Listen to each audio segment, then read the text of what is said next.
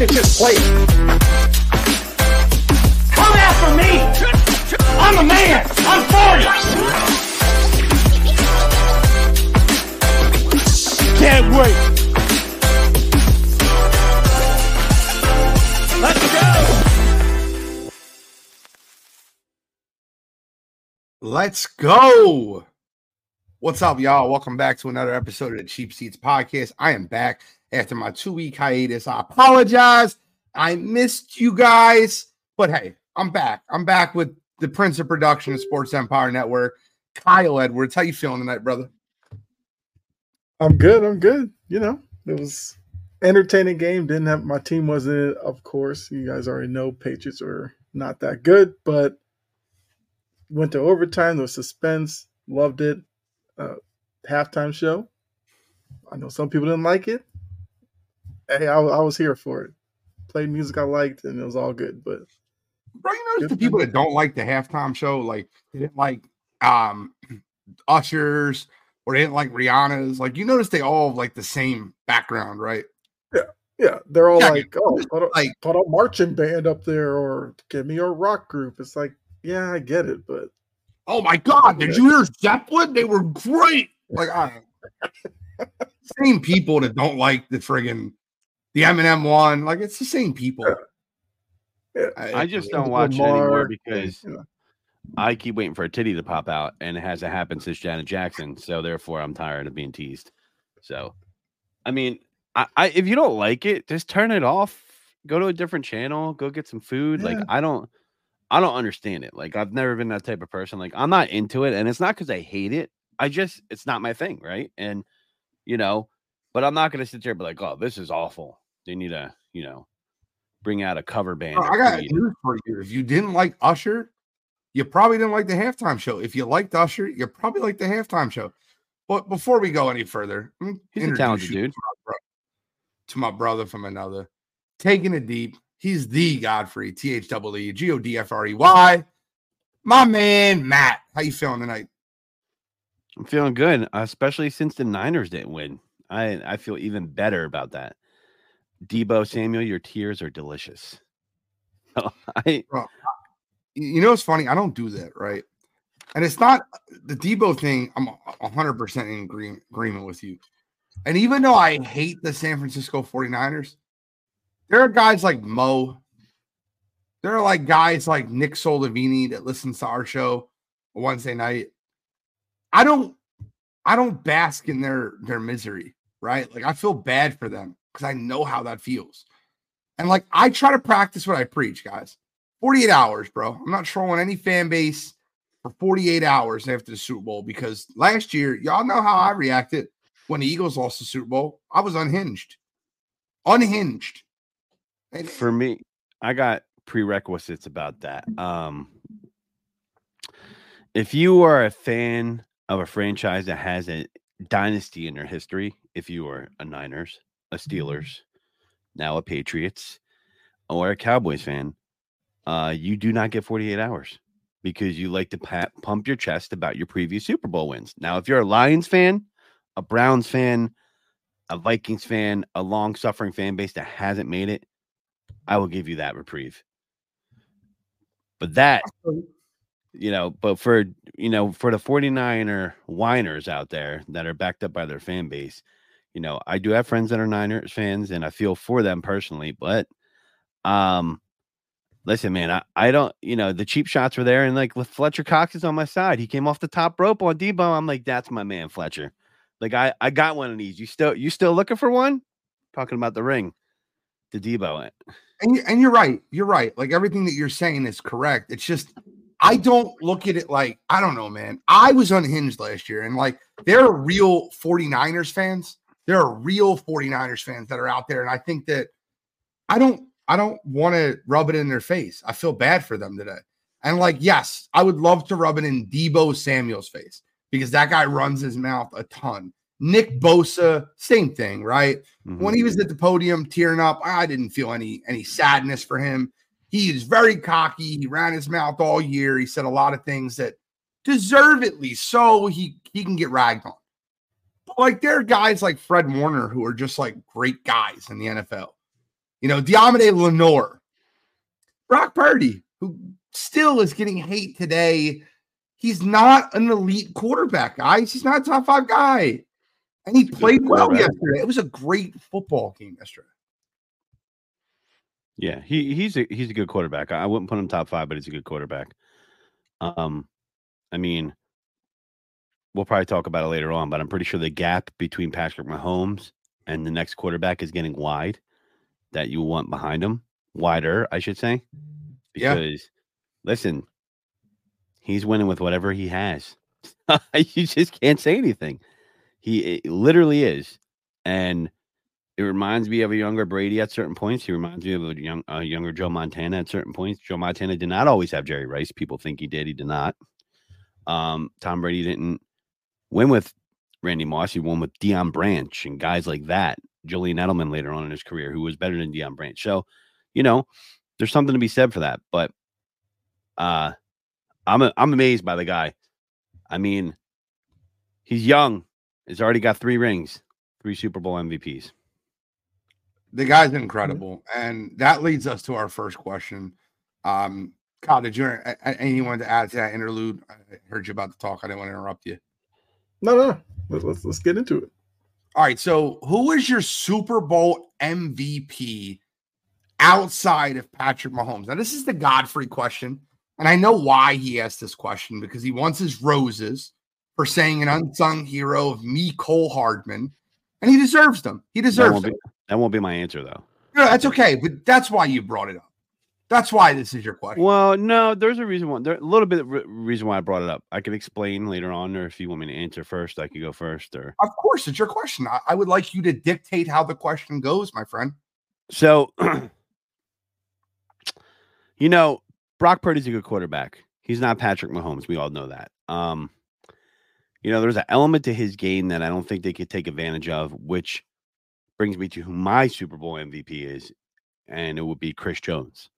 Now, okay. Chris Jones moved Purdy off his spot several times. The one that comes to mind is the Jennings throw late in the game where he just didn't have enough time to be able to get the throw in the right spot. Now, if that's Patrick Mahomes, I think he might actually be able to make that throw just because of the type of quarterback he is and his athleticism. That's not a knock on Brock Purdy. That's just a limit on his overall ability. He's still a good quarterback.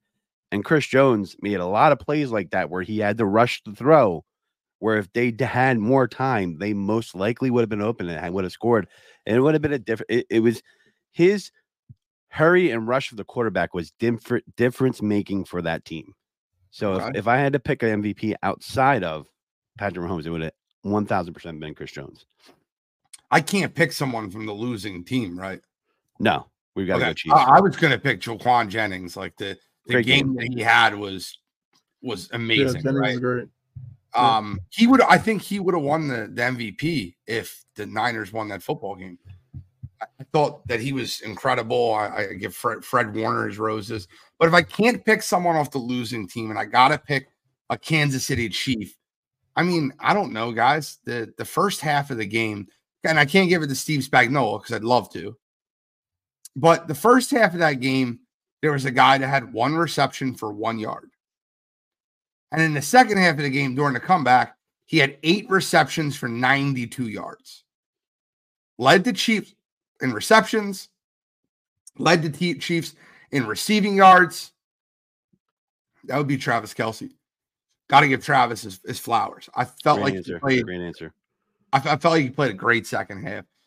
Another guy on that Chiefs roster, like if I was like giving like an honorable mention, would be Trent McDuffie. Guys, Trent McDuffie was incredible yesterday. He had 3 pass deflections. He was the one that had the blindside blitz on the 3rd and 5 that basically could have iced the game for the 49ers. He was the one that was in Purdy's face that knocked that ball down. But I would love to give it to Spagnuolo. I can't give it to Spagnuolo, but I'll give it to Travis Kelce. Yeah, well, I mean, your honorable mention was the guy I was going to go with. McDuffie was great on defense. And like you said, if I could, Spagnuolo would get it because, once again, his defensive plan was great and they executed it really well. But yeah, McDuffie was blanketing guys all day. And like you said, that blitz was the pivotal moment in the game because if McDuffie doesn't get there, and I guess Purdy recognizes him at first. Maybe he makes a play or whatever, but that right there was the momentum. It took everything that the Niners were hoping to regain. And I felt like at that point, you're like, yeah, Kansas City probably has this, because it seemed like Spagnuolo and the Chiefs defense stepped up late in the game. I know a lot of people talk about the Niners defense, which was pretty good most of the game, but there were some moments late in the game where they had slip-ups, playing too far off of guys on like second and long. But yeah, McDuffie, the secondary, yeah, they were great. Like Travis Kelce coming across the middle for that last catch. But see, the problem with that is, right, and I'm going to break this down to a deeper level for a lot of our listeners. Drake Greenlaw's injury was heartbreaking. Yeah. And I think that changed the game, because, like, you can say before his injury versus after his injury, the way the Chiefs offense looked moving the football, and it was totally different, because Fred Warner's not the one that's supposed to be man-on-man sticking Travis Kelce. You should never have that. And if you're running cover 0 and Fred Warner's sticking Travis Kelce, you need to call timeout. Like, Steve Wilks, as much as people are giving crap to Kyle Shanahan, Steve Wilks deserves just as much today, because I got to give Kyle credit. He called a timeout because he hated the way the defense was aligned, because they kept playing like obvious cover 0 with their safeties and their corners 10 yards off the ball, just inviting them to get 7, 8, 9 yards on every drag across the middle of the field. And Kyle's like, I don't want to play that defense this way. I don't want to stop playing it this way. And then the solution to that was to line Fred Warner up one-on-one with Travis Kelce. You're never going to win that. I don't care how good Fred Warner is. He's not a coverage linebacker. He's a middle linebacker. He's a zone linebacker. He's an attacking linebacker. He's one of the best players in the game. But like on Fred Warner's Hall of Fame career resume, it will not say great coverage guy. It won't. Not that guy. Yeah, I agree. That Greenlaw injury killed them, bro. It killed them. And sucked on such a freak accident, like coming onto the field, and you could see it. Like, slow it down, you could see it pop. Is it confirmed his Achilles popped? Yeah. Yeah, I knew it was. I knew it was ruptured immediately. Yeah, I think Jeffrey Lurie and Dom DeSandro were there. I think Dom DeSandro put a curse on him pre-game, and that might have contributed to it. I saw the rabbit's foot, but Dom DeSandro actually was there, believe it or not. But he was protecting Andy Reid. Yeah, so not from Travis Kelce though. Where was Dom then?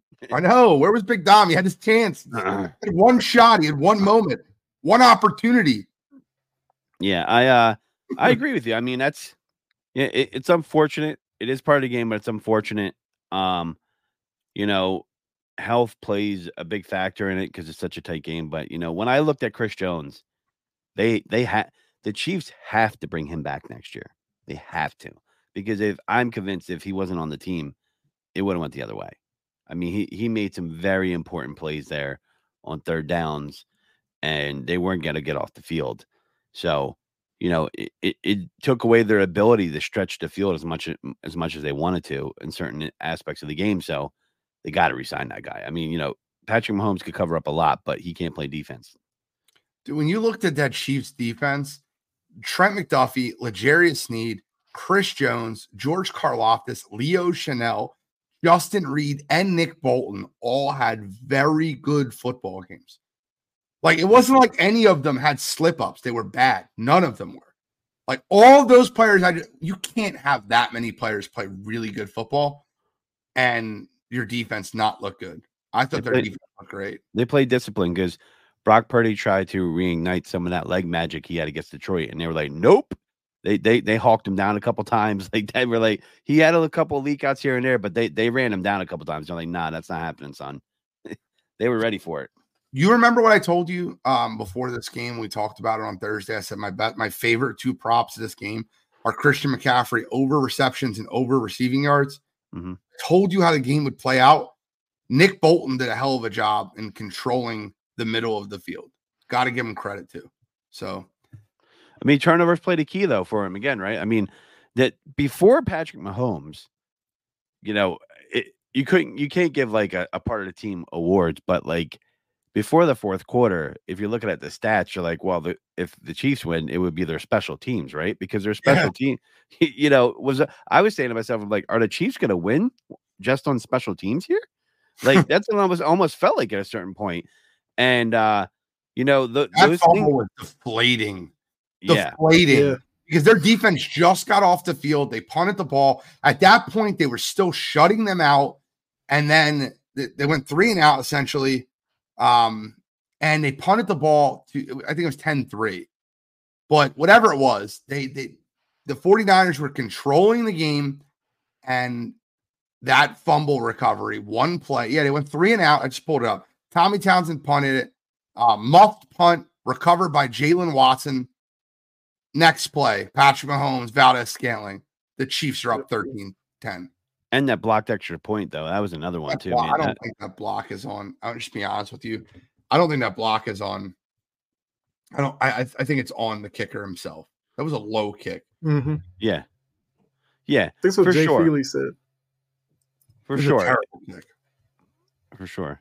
I agree. I just think, listen, man, that mistake, or if it was them making a play, man, that 1 point made a huge difference in the flow of the game. Yep. Stephen Chambers said BS excuse. 49ers saying they didn't know how overtime works. That is hilarious to me. That's got to be one of the bonehead moments of the year. How do you not understand how overtime works in the biggest game?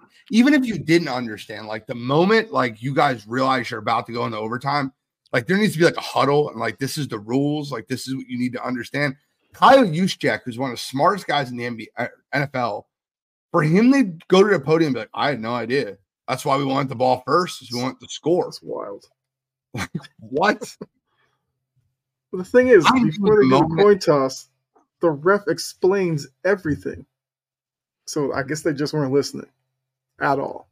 I knew the moment that they chose to receive the ball, you were giving Patrick Mahomes 4 downs all the way downfield. I knew that moment they were going to lose that football game. They needed a touchdown that opening drive. They didn't get a touchdown opening drive. They were going to lose that game. That's fair, but for me, I think you got to go head on and cut the snake's head off, and I'm okay with them being aggressive, trying to score first there. I mean, you just knew when they, the game, they were down 3. You knew the Chiefs were going to tie it up, and I knew like when they didn't get the ball, I said if they don't get a touchdown here, the Chiefs are going to score one. I just knew it. It's how it was setting. I was saying this with 5 minutes left in the fourth quarter, and I didn't think it was going to take that long, but they had a long drive. They got the field goal, and I just feel like I can't blame him for doing that. I felt like he was trying to be aggressive with his offense, and Patrick Mahomes was starting to feel it.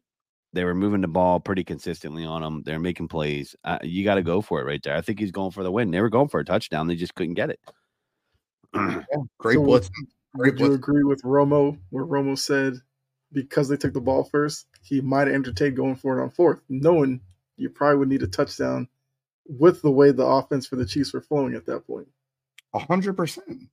Yeah, especially how their defense looked when Greenlaw exited the game. Yeah, 100%. Yeah. Well, let's get into part 2 of your question. You had 2 questions this week because you're stepping up for us, Godfrey. We really appreciate the questions this week. We're missing 2 key members, and you stepped up. So, can or will Kyle Shanahan ever win a Super Bowl? Now, let's remind everybody at home, this is now the 3rd Super Bowl in which Kyle Shanahan has held a 10-point second half lead and lost.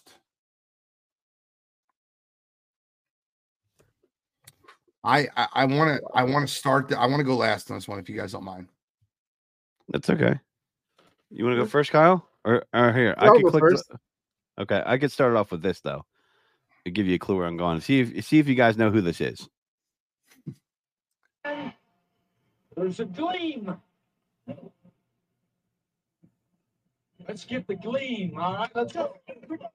You know who that is? Everybody up. Let's go. Everybody up. That is that's the famous quote from Marty. There's a gleam, man. There's a gleam. That's Marty Schottenheimer. That was when he's the Browns coach. But yeah, good old Marty. Look, I don't know. With Shanahan, it's interesting because I thought out of the three, this might have been his best performance in terms of the coaching. Although the start of the second half, I thought he was going to fall into his tricks again when they went like 6 straight passing plays, even though McCaffrey was on the field. But then he quickly turned back and went back to McCaffrey after Purdy struggled a little bit there.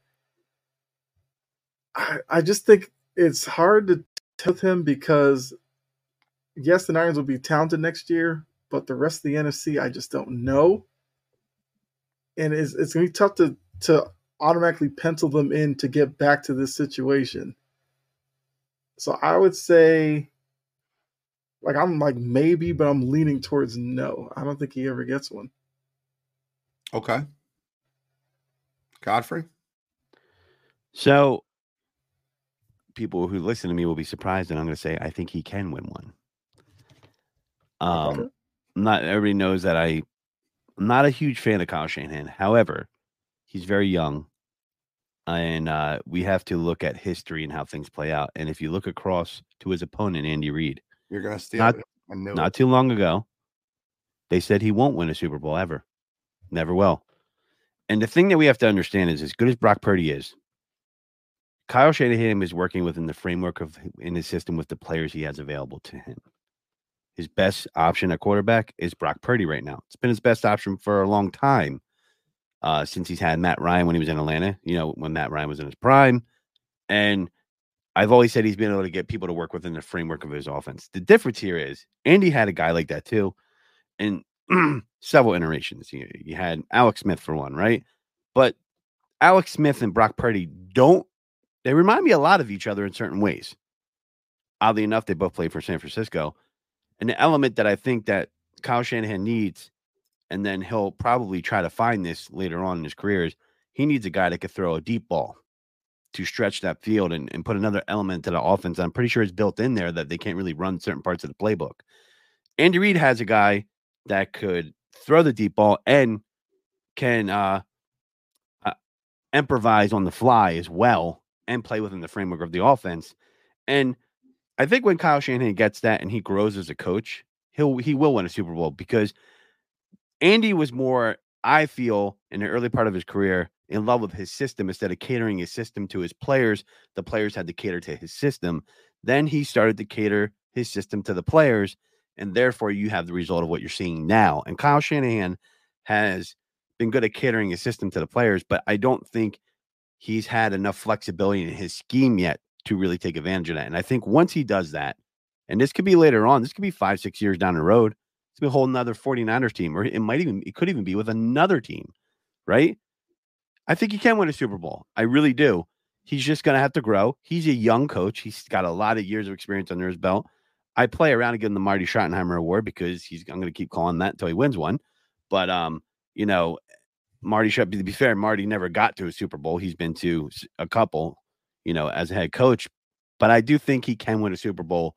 I'm not saying Brock Purdy's a bad quarterback, but there are limitations, I think, in certain parts of the playbook he can run. If you had a Patrick Mahomes in his offense, for example, and I know that's, you don't pick that right off a tree. Well, they tried. Yeah. They tried with Trey Lance. That's what they wanted. Yeah. They wanted Patrick Mahomes. They wanted Trey Lance running Kyle Shanahan's offense, and it never worked out.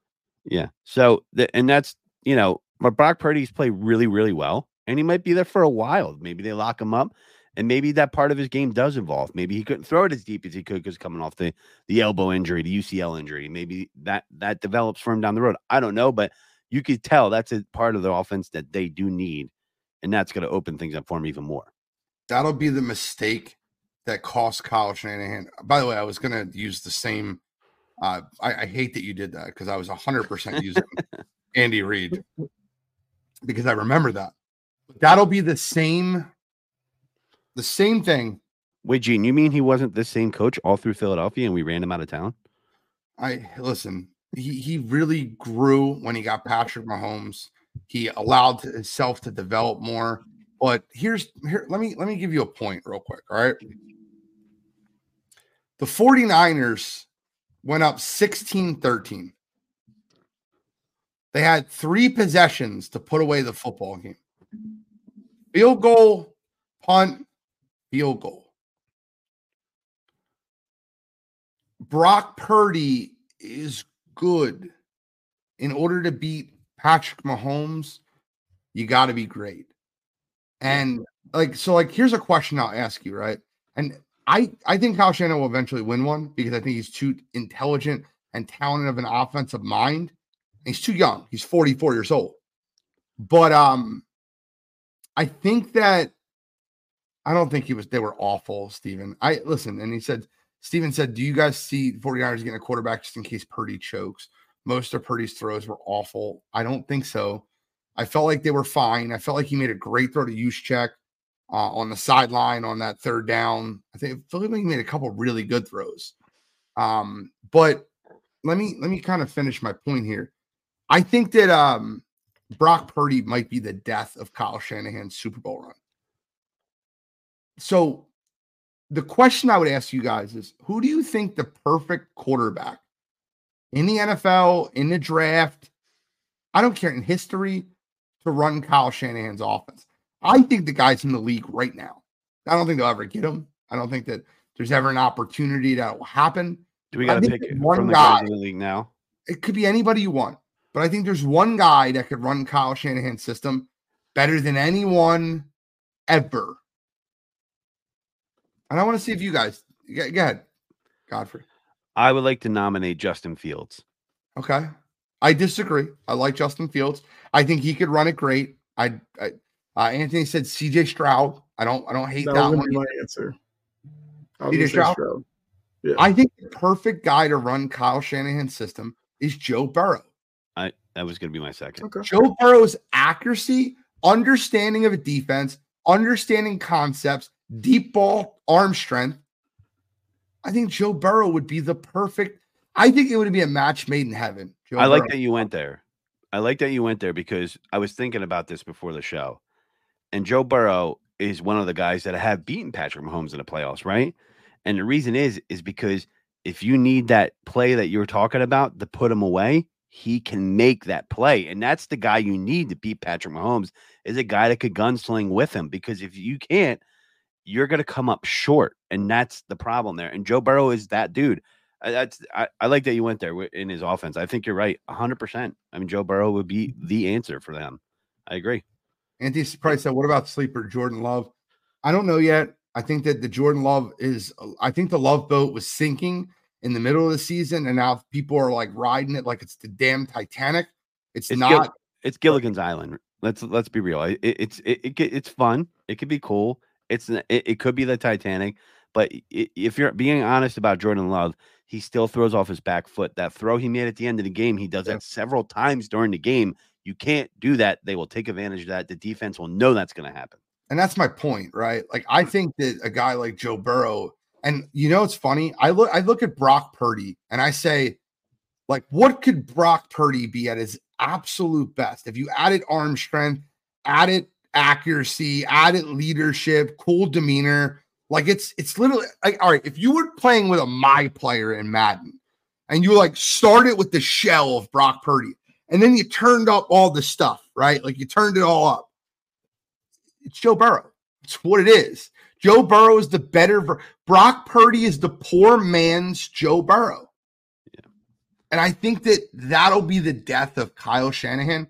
His ego and the fact that he's going to lay his claim on, I took Mr. Irrelevant and won a Super Bowl. Like, that's what he wants because it'll all be about Kyle. Right. I think his ego is way too big. I think eventually he'll get there, though. And like the thing with Andy was like, they just kept trying with Donovan. But Donovan never had that in him. And if you guys remember those Eagles championship games, I remember them like they were yesterday. The first one to the Rams, I felt like they played their ass off. Yeah. I felt like there was a bad call or two. They could have won that football game versus the Rams. Mm-hmm. The second one they played versus the Tampa Bay Buccaneers, everyone and their mother in Philadelphia knew if you were in Philadelphia and you thought they were going to lose that football game, you're lying. No one thought they were losing that football game. The Bucks had never won below 40 degrees. Especially the way he started off. They opened the game with a 75-yard kick return to the 25-yard line. 1st and 10, Deuce Staley goes 25 yards for a touchdown. It's 7-0. Then they lose that football game. Okay. The next year, they're back at it. Ricky Manning Jr. intercepted Donovan McNabb 3 times, and daylight come, and we mudded Del home, and the Carolina Panthers beat us. And it was all, and even the Super Bowl, right? I'm not going to put the tinfoil hat on, but Donovan was drunk. He was out drinking the night before the Super Bowl. He wasn't dehydrated. He was throwing up because he was hungover. Yep. I don't want to do all that. My point being is the moment Andy Reid got himself a young stud quarterback, all of a sudden you see Andy taking that next step. What was Bill Belichick before Tom Brady? He was a guy that got fired from Cleveland, struggling to win with Drew Bledsoe. Yeah. He got the guy. The guy took him over the top. There's a reason I'm selling the shirts, guys. The shirts are going to be on sale next week. Marry the coach to the quarterback. Yeah. I mean, you look at and that's the thing I talk about. Like you as a coach, you want them to play in the framework of your system, but you're going to run into a coordinator that's going to put out the plan to stop your framework. And now you need a quarterback to make throws in tight windows, improvise a little bit, do things on the run, react to what the defense is throwing at you, exotic blitzes, things of that nature. And sometimes you can't teach that. Like, it's just 100%. Natural instinct. And, or you got to have that ice water in your veins like a Joe Burrow does, where the moment doesn't change for you. It could be week 1. It could be week 17. It could be the Super Bowl. He's still that same guy, and he's laser focused. He's got ice water in his veins.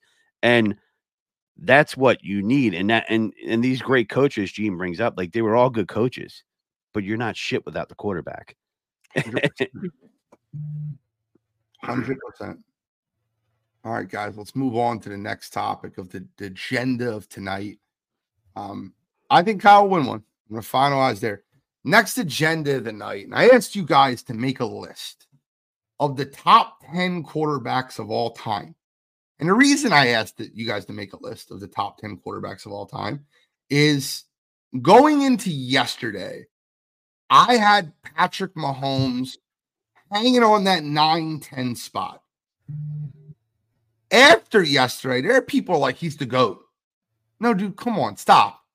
He's just only behind Brady. If he retired tomorrow, you think his 7-year career is better than Peyton Manning or Joe Montana? Like, stop it. So, like, I want to know where you have Patrick. And I think he should be on everyone's top 10 list at this point. Like, he should be on your top 10 list. If he's not on your top 10 list, and what I did with my top 10 list, just to help you guys all, there's going to be no Sammy Ball, no Johnny Unitas. I can't put Johnny U in there? I couldn't. And I'll tell you why. It's just a different football game. I started in the 80s and I worked my way forward, and I did a full comparison of, like, just guys that, like, I've seen a part of this passing NFL. Johnny Unitas was a trailblazer, right? And like when we talk about, like, hip hop and like what KRS-One did to hip hop, like being a trailblazer, but he's not on anybody's top 4 list anymore. He's just not it, right? Like, he was great, and he like opened the door for a lot of people, but people walked through it and they did it better. And Johnny Unitas is just, I didn't watch him play. I didn't get to study his game. So I think it'd be unfair for me to put him on my list. I won't hate on your list if you have him there. He's great, right? But I did a top 10 list, and I did it based off of 1980 and forward. That's what I did. I did the same thing. Yeah, I don't have Unitas there. Yeah. Otto Graham. Yeah, I don't have guys like that. So. And those guys are great for what they did. I don't know. I didn't see them, right? Mm-hmm. I didn't really get to break down their tape. And I think that'd be unfair for me to ignorantly get up here and be like, he's better than Dan Marino. Like, I'm not doing that. I watched Dan. Now, my list is a little crazy. And spoiler alert, we're going to have I got my buddy Chase is creating me a video. to introduce my top 10 list. But guess what? You listeners at home right now are going to get it. But we're creating a little graphic. We're creating a video right now to release the top 10 quarterbacks of all time. Now, I'm going to ask you guys to go 10 through 1. I'm going to ask you to go 10 through 1. Because I want to set the mood. Kyle, I'd like you to start. All right. So 10, I want Brett Favre. Okay.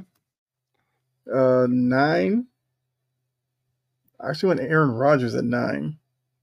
Okay. No one's arguing. Low to some. Huh? I don't think anyone's arguing that. 8, I went Steve Young. I was trying to figure out where to put him. So I went with him at 8. I went Drew Brees 7. I went with... Now, 4, 5, and 6, I could kind of jumble these any other way, but I had Marino 6, Mahomes 5, Elway 4. Okay. I was really trying to think of how to put those 3 together. Then I had Manning 3, Montana 2, Brady 1. It was a mistake letting you go first. Nah. It was. You know why it was a mistake? It's almost identical to my list. Now, I move things around, and I'll explain it, but that's a really good friggin' list. And it almost feels like my whole list that I created was just like a fox, because I'm copying Kyle, who just gave an amazing list.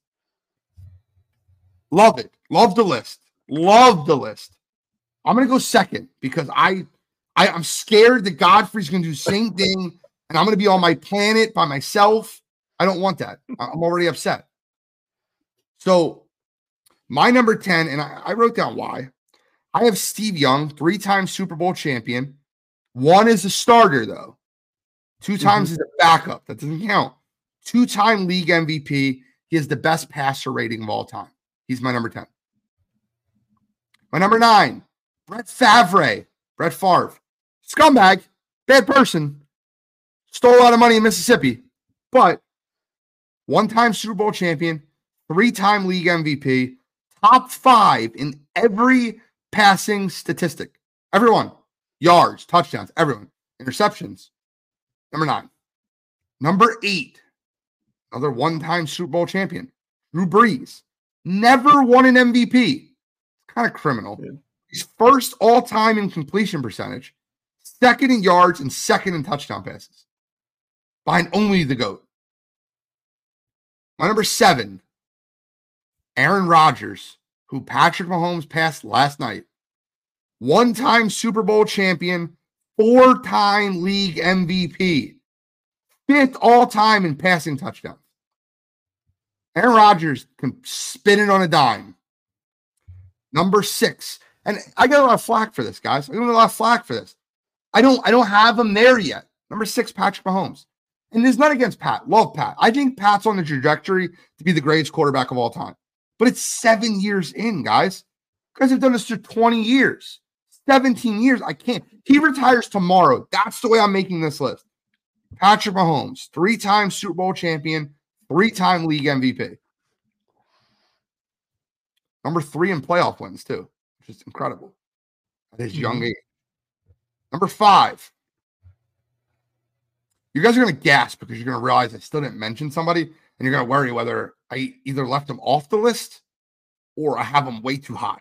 But number 5 for me is John Elway. 2-time Super Bowl champion, league MVP 1987, 11th in quarterback rushing yards. John Elway was my number 5. My number 4, I don't have any stats to back this up. I just have my eyes. I have my memory, and I have the film that I've watched. We talk about Johnny Unitas being a pioneer. Fran Tarkenton was a pioneer. The best quarterback I've ever seen throw a football. Now, granted, I think he's better. I'm not kidding with you. If you put this guy, this number 4, against Tom Brady, he's better than him in everything except winning. Dan Marino. Dan Marino, 6-time All-Pro quarterback, which means best quarterback in the league 6 times. League MVP his second year in 1984. Multiple records broken. First to 5,000 yards in a season ever. He did it before anyone did it. And he did it with guys like Mark Clayton and Mark Duper. Running backs that you don't even know their name. Average defenses at best. Dan Marino was incredible. And if you had, for the life of you, if you could go through and say, you got one guy that can hit a target 30 yards downfield in their prime, who you taking? I'm taking Dan Marino. The guy had a laser. The guy was incredible, and he was the best I've ever seen at throwing the football. Now, I can't put him higher because his accomplishments don't allow me to put him higher, but Dan Marino should be on everyone's top 5 list. Number 3. People talk about system quarterbacks. This guy was the system. Like, his offense coordinators all got head coaching jobs, and they all sucked. Peyton Manning, the sheriff, the guy literally dissected defenses with his eyes. Knew exactly where to go. Accurate passer. Nobody studied more of the game than Peyton Manning. And it's a shame. It's really a shame that he played in the same era as Tom Brady, because I felt like if he played in a different era, he'd have more Super Bowls and better stats than Joe Montana, who I have at 2. And I think Manning was probably the better quarterback, but Joe Cool, 4-0 in Super Bowls. Everyone talks about Jerry Rice. And I know Godfrey knows, and I'm sure Kyle might. Can you name me his second weapon? Joe Montana's? Yeah. John Taylor? John Taylor, Dwight Clark, Roger Craig. These guys are, I think it's Dwight Clark, but these guys aren't. Earlier on, but in his career. That's what Montana did. 4-0 in the Super Bowls. The drive, the catch, what he did from his own 5-yard line. The story that you hear about Joe Montana in the middle of the huddle, minute 55 left after a timeout. He looks around and he goes, is that John Candy in the stands? In the middle of a huddle. Watch draft day. It's a true story. It's a true story. That's what Joe Montana had. The original Joe Cool. Joe Montana, number 2. And number 1's the GOAT. The GOAT. And I can't. 7-time Super Bowl champion. 3-time league MVP. The winningest quarterback in Super Bowl history is Tom Brady. And Tom wasn't better at throwing the football than any of the other 9 guys on this list. I don't think Tom was better at dissecting a defense than Peyton. I don't think Tom was better at accuracy than Marino. But you know what Tom was great at? Winning football games. And I never, ever seen someone that, like, you knew it, right? You knew it, right? If there's a minute 55 left and Tom Brady got the ball back and they were down by 4 points, the game's over. You should just go home. You're losing the football game. Tom Brady got to defy all odds. A 6th-round draft pick. A backup quarterback in Michigan. To being the greatest quarterback to ever play this football game. And I think that Pat will one day surpass him. But I have to give all credit where credit is due. Tom Brady is the GOAT. He's number 1 right now. Pat could get there. He could probably get there in 3-4 years. He rattles off 2-3 more Super Bowls in a row. It's done, right? He doesn't have to surpass 7 to be the GOAT.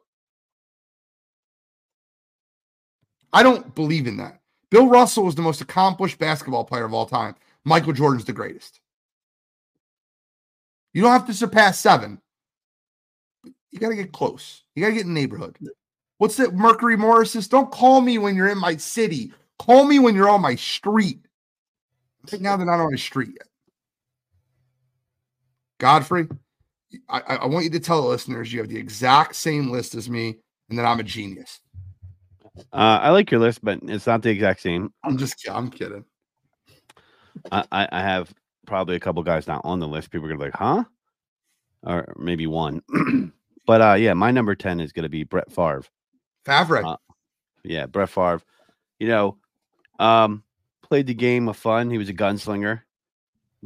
At one point, he led the NFL all-time touchdowns, but also leads the league, I believe, in all-time interceptions as well. He does. So that's why he's going to the back of my list.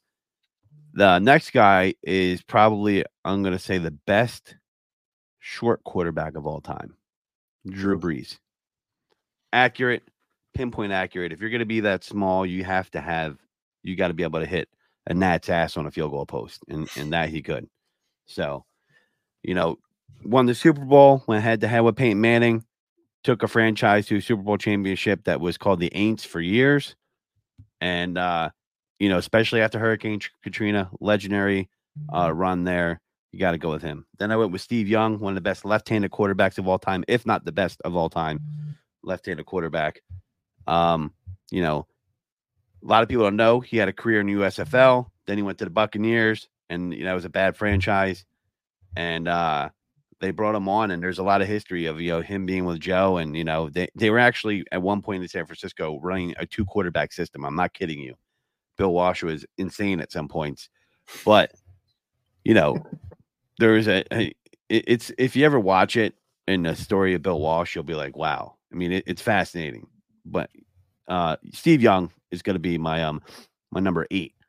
My number 7 is going to be John Elway.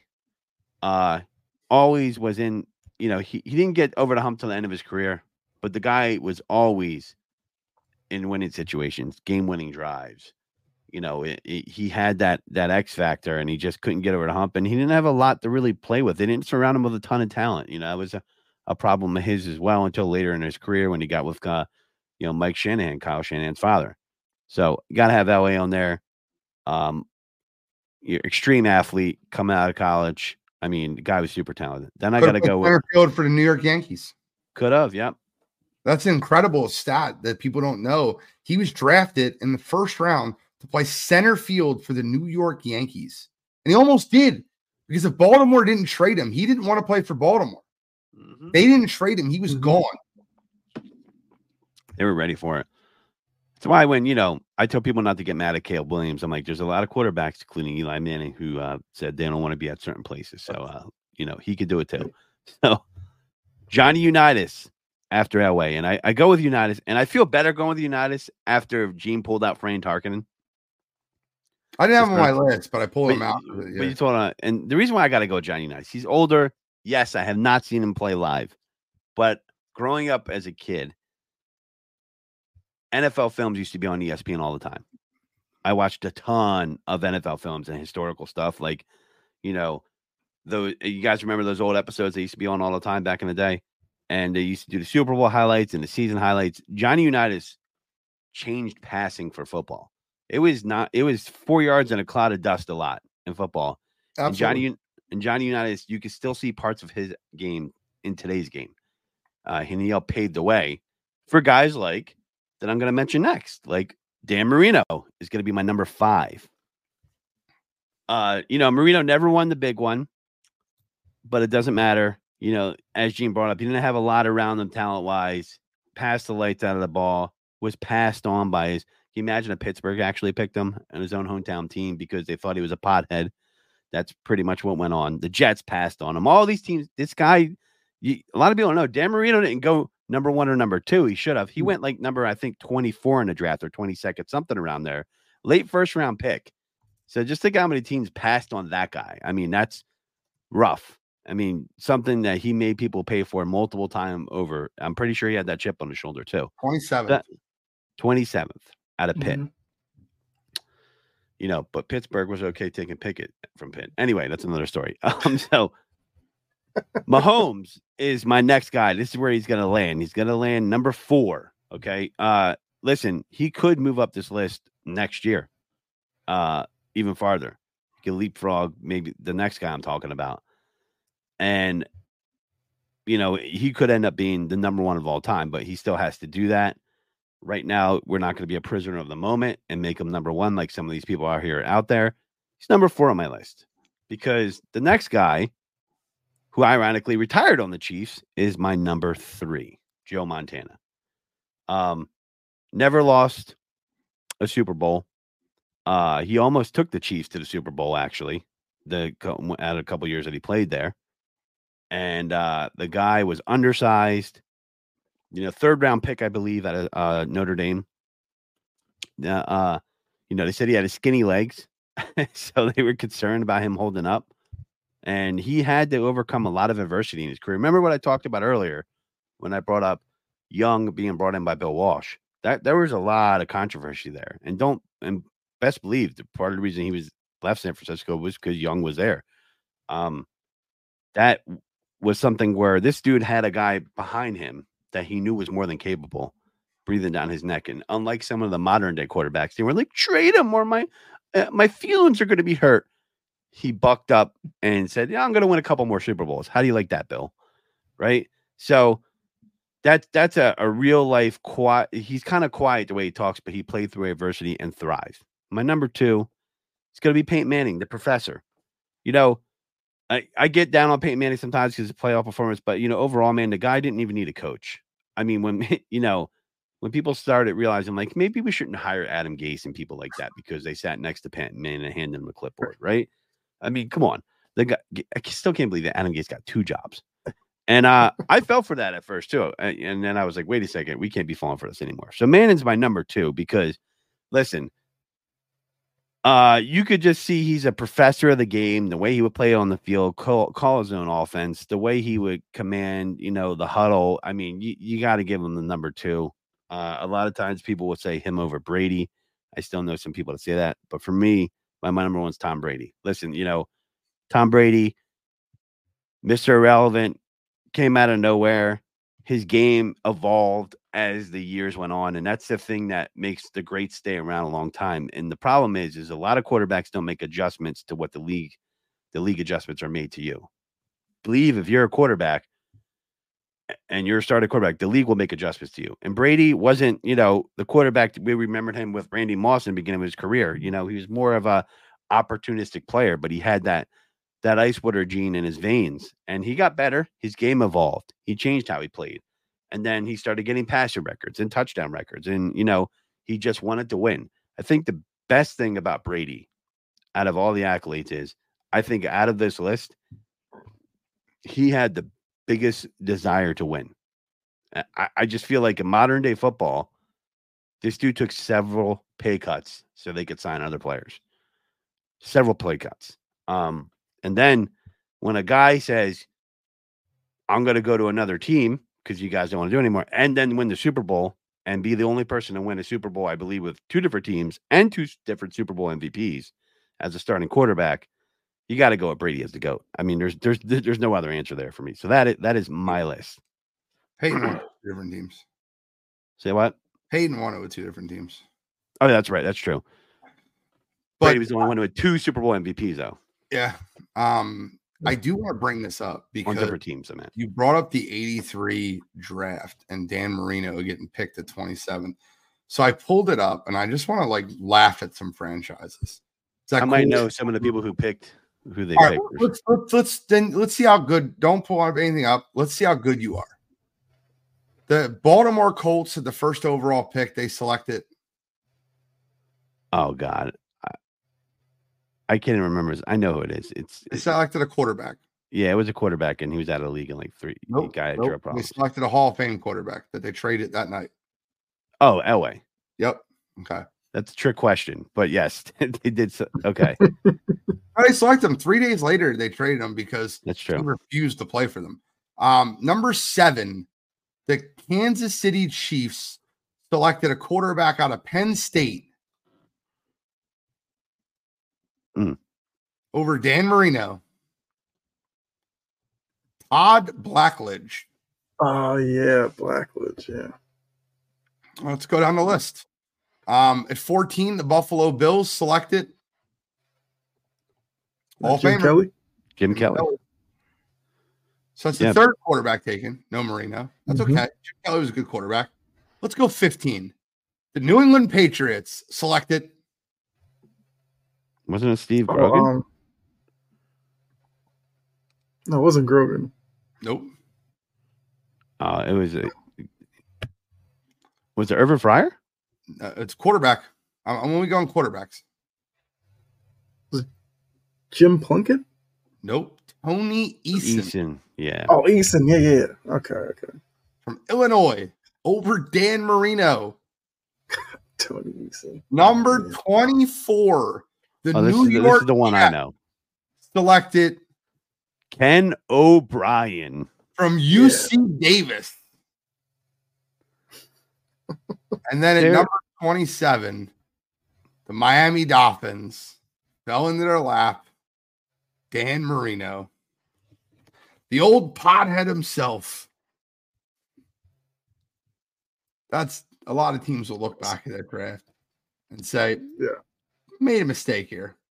Yeah, I mean, like the Bears looking back at the draft in which Patrick Mahomes went 10 and Mitch Trubisky went 3. Did you see the draft grade? Did you see the draft report on Patrick Mahomes? Chase posted it last night in the chat. Did you guys read that? No, I didn't, but it's what did it say? I'm gonna read it to you. It's amazing. Patrick Mahomes, pick number 10 out of Texas Tech, Kansas City Chiefs. Grade C-. Calling Mahomes a project is a major understatement. He's nowhere near ready to play in the NFL, and honestly, he may never be. Between his inconsistent accuracy due to poor mechanics, his tendency to bail from clean pockets, and his lack of vision, he's going to leave as many big plays on the field as he creates. This was a risky pick. Guy should be fired immediately.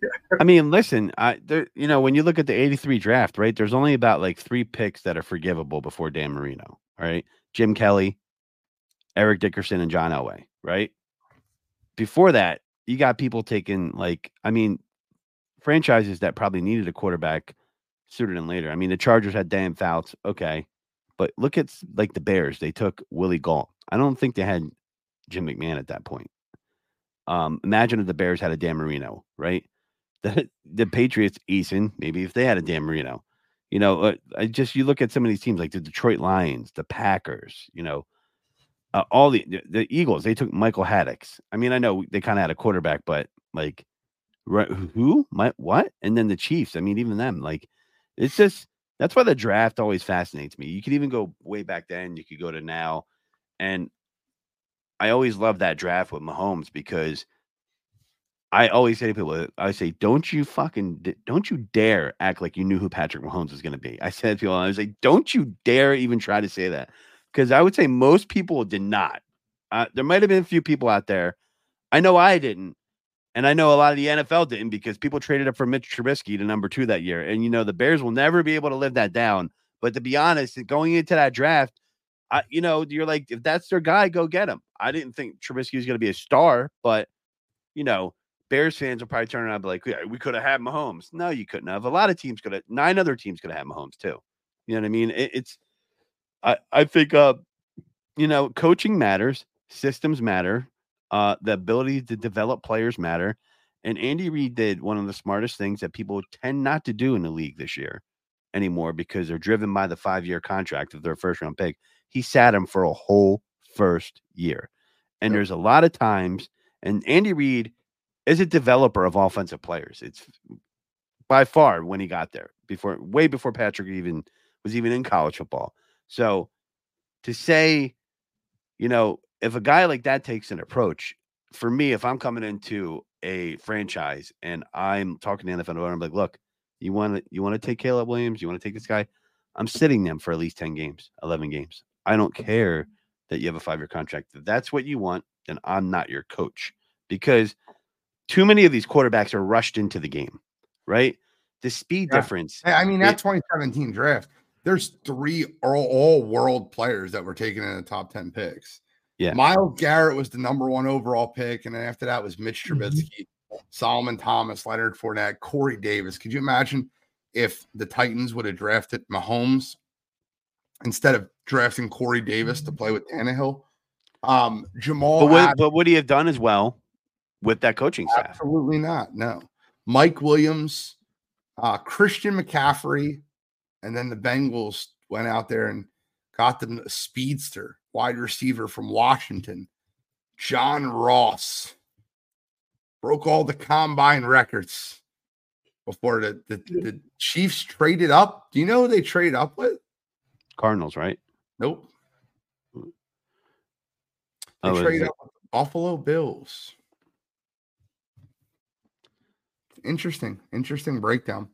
Let's get to our last question. I know Kyle's might have to leave soon, so I don't want to miss out on this part real quick. So let's get to our last question tonight. Kyle, have fun. You can lead us off with the question. Give us your answer. And if you got to go, let us know you love us. And me and Godfrey will close it down for you. Appreciate that. So my question was, with the Super Bowl happening, season's over, what was that one take you had that was probably your worst take for the NFL this year? I got plenty. And I know I had two. I definitely had two really good ones, because one was a homer pick. I thought the Patriots were going to be in the wild card race. That clearly never happened. But the worst one was, I said before the season the Bills wouldn't make the playoffs, and they ended up winning the division. I don't think it was a terrible take. They could have missed the playoffs by losing the last game. I know, but I had them as like finishing. I might have been bold enough to say like maybe even last in the division. I almost went that bold, I think. So yeah, they did have to go on a run, though. It did look like it was going to happen at first. Yeah, I did think so. Yeah. Yeah. Well, that was my terrible take. But I do have to jump off here. You know, always love talking to you guys. So I'll definitely see you all next week. Appreciate everyone in the chat as well. See you on the other side, brother. Thank you, Kyle. Me and Godfrey. All right, see you guys. Take care. What was your worst take this year? I have a bunch. I have a ton of bad takes. I have a ton, but my worst was that the Niners wouldn't make the playoffs, and I remember that. But the Chiefs saved me, because it would have been even worse if the Niners won the Super Bowl when I made that take. But that was, I wasn't a believer in Brock Purdy being able to have that sustained run, and he has proven me wrong that he can do that. I think he can only take them so far, but he can definitely keep them in contention. And he showed that. He showed the ability to make multiple reads. He did throw in some tight windows. I mean, I'm not in love with the velocity of his throws, but he made throws last night. He made throws all through the playoffs, and he did show better than he did the year before. So he did improve as a player, I feel, overall. So does it count as a bad take if you retract it after week one? It depends what it was. What I said was Brock Purdy stinks. He's never going to be good. Sam Darnold has an opportunity to take this team further than Brock Purdy. And then after I watched week one versus Pittsburgh, I'm like, I was wrong. I put out my retraction video like that Tuesday. Yeah, well, I think if you retracted it that early, it's good. I mean, listen, Kyle Shanahan played into that Sam Darnold hype a little bit too, because the way he was talking to him. So, I mean, if you retract after week one, I mean, there's still a lot of season left. So then my worst take would be the Baltimore Ravens would finish last in the AFC North. I didn't think Lamar Jackson would finish the season. I think he got paid, and I didn't have any belief in the new systems that were there. Obviously, I had no way to see in the future and see how Mike McDonald transformed that defense. Lamar Jackson played his butt off, and he won MVP of the league. So that's my worst take of the year. I'm going to go with that. Yeah, I mean, I had some other bad takes. I mean, Lamar, it's funny. He did prove a lot of people wrong, but there's two questions that I think are fair to ask of Lamar. Did you bail on your team the year before? Okay, it's fair. Right? And I mean, it kind of looks like he did. He says maybe he was hurt, maybe he didn't.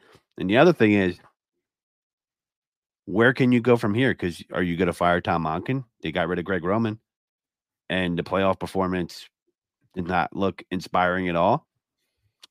Is it a philosophy thing? Is it just simply how he plays the game? Is it just how the game flow went for them? How after they lost the playoff game, Ravens fans and 49ers fans need to get married. Oh yeah.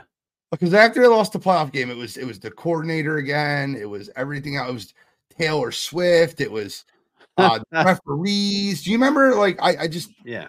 After they lost that playoff game, it was anybody but Lamar. Yeah, I mean, listen, that throw. Everybody but Lamar. The wind, it rained, the feel, everything. It was everything. That throw that Lamar made in the triple coverage to Isaiah Likely was one of the worst throws you could have made. And if you're an MVP, and I know the MVP is a regular season award, you can't make that throw, especially if you think about how big Isaiah Likely is and where he was in the end zone. You throw that high and you make him go and get it above the defenders. Yeah. You know, and that throw was short, and that could have changed the game.